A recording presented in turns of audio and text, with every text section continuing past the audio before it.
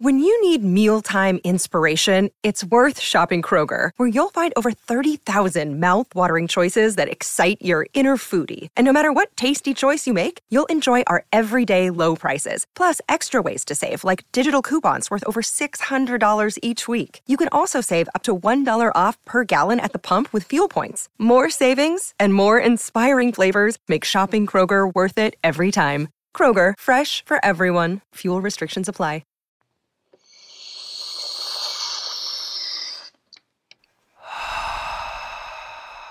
Hi. Theory.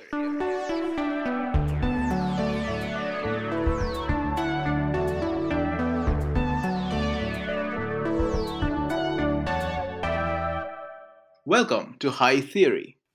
In this podcast, we get high on the substance of theory. I'm Sharonik Boshu. And I'm Kim Adams. We are two tired academics trying to save critique from itself. Today I'm speaking with Gina Dominic, who is going to talk to us about Rancière's concept of dissensus. And Gina has joined us before to speak about Ursula Le Guin's story, Schrodinger's Cat. Thanks for having me back. Thanks for coming back. Gina, can I ask you to introduce yourself to our listeners? So I'm Gina Dominic, and I'm a PhD candidate in the Department of English at NYU, and I specialize in medieval literature and critical theory. Okay, so what the heck is dissensus? Dissensus is a concept that is developed by Jacques Rancière, the French philosopher, and it's him trying to define the political in terms of radical equality. So politics for Rancière is about a type of democracy where the emphasis is placed on the demos, so on the people. Dissensus comes out of a wider concept of his, which is the distribution of the sensible. That is a type of way of thinking about a community supplement in a way that leaves them as supplemental. Can you explain what you mean by supplement? For Rancière, politics occurs in this instance where the supplement calls for recognition by the order. Okay. The supplement, though, is supplemental because it is always there. Politics is when it creates a type of incident that must be dealt with, either subsumed back into the order or cut off entirely. Okay. So is the supplement like a group of people or a set of ideas or both? It's both. It's both and all. Okay. Dissensus at its core then is this meeting. It's what occurs in this meeting of the supplement and the order. And the order is like government, like the police, like the state. Yes. Yes. Okay. But in a much more grounded sense, we'll say, dissensus in philosophical history is a response, in my reading, to sensus communis, which is Kant. Okay.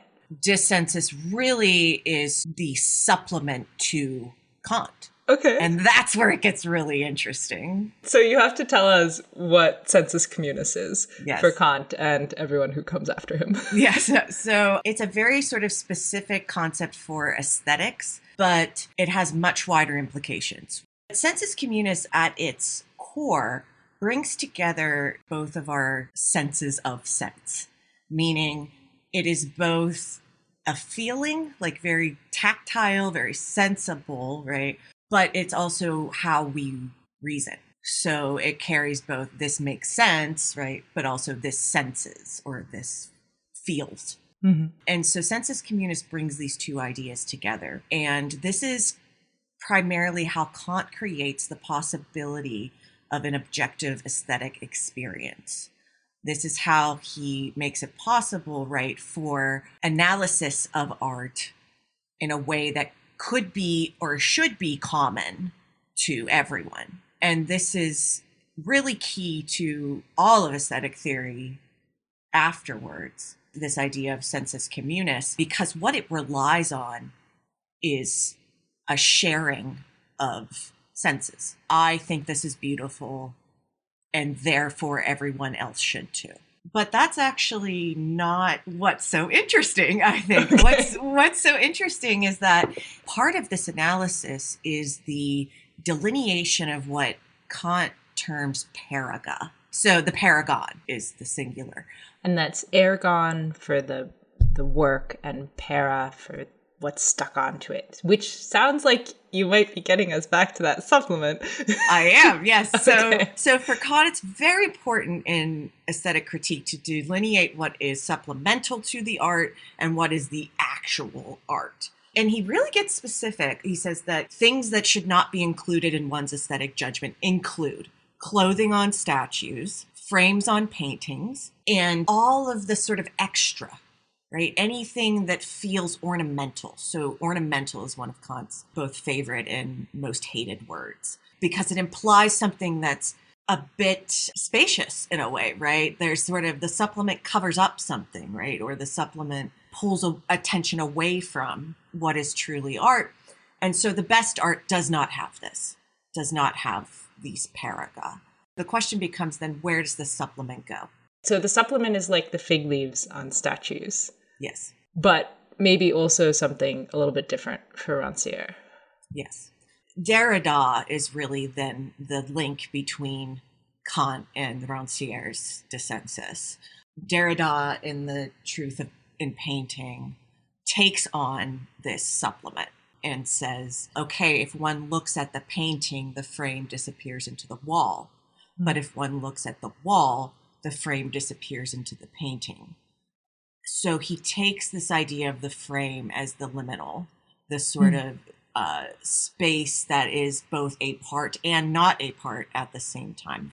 I believe that reading's important for Rancière, who then his distribution of the sensible is sort of based on this, right? It's how we can be both individually sensible and also create a census, right? Or some sort of community. Because it allows for a both and? Yes. Where are the individuals in this schema when we're like shifting back to politics? For Rancière, the political subject is all speaking beings. So the separation in Rancière is there's the police and then there's the political. Okay. Or politics. And the police are, order. The police are Althusser. And politics is the thing that disrupts that. Okay. Thing that must be dealt with. And this is important for speech because it is when individuals speak out of turn. Distribution of the sensible, that is the function of the police. That is the function of the state. Not that it should be, but that it is. It's their job to distribute the sensible? Yes, to say like these people can talk about this, these people can talk about that, these people have the right to do this. And this is very much, this is Plato. Okay. This is the organization of the Republic. And for Rancière, democracy is the demos, right? The people that don't speak. Okay. Or shouldn't speak. But maybe do. But that have no reason to speak, but do. And this is why I think he calls it agnostic, right? It really is dependent upon the very truly aesthetic distribution of society. Yeah, well then how do I use dissensus? So dissensus is not disagreement. And so it's not necessarily against consensus. Dissensus can certainly lead to consensus. But it's not a matter of disagreeing over particular issues.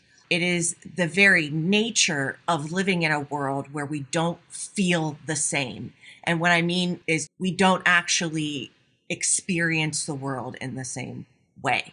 Okay, now I see how it's a challenge to Kant. Yes. Yeah, because it's the sort of the nature of the world not to have this sense of sensus communis. Right. I think it finds itself in Kant's a priori of this sort of idea that there could be a sensus communis. We all participate in art as if we could all feel together. And so I think what dissensus can do is it can sort of dwell in that as if. And for Rancière, certainly that's the place of art, to disrupt the distribution of the sensible, to make us feel in different ways. So that's, I think, where it can be useful. So for Rancière, art is not this thing that inculcates a set of norms for understanding the world and what's beautiful and what's ugly and what's sublime and what's grotesque. Instead, it's something that encourages a different way of feeling. Exactly. Okay. How will DeSensus save the world? Which world? Nice.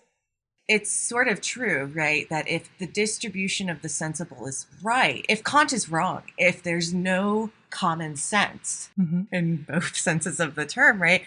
If that's if that's a falsehood, if that's an illusion, then the amount of worlds created by that, if you're basing it on a type of phenomenological definition of the world, how one experiences one's surroundings, then it has to be a question of worlds. And DeSensus, I think, is the only way to address those clashings of worlds in a way that something can be created and not just cut off what doesn't fit.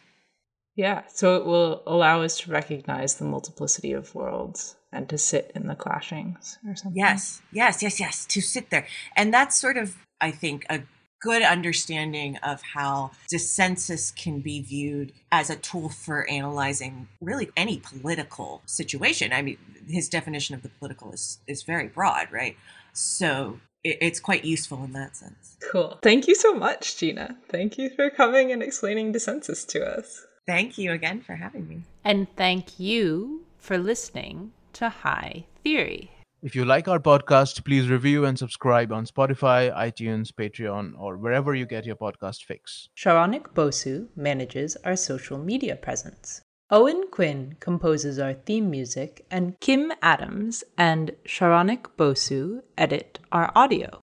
You can also find us at hightheory.net. We hope you have a highly theoretical day.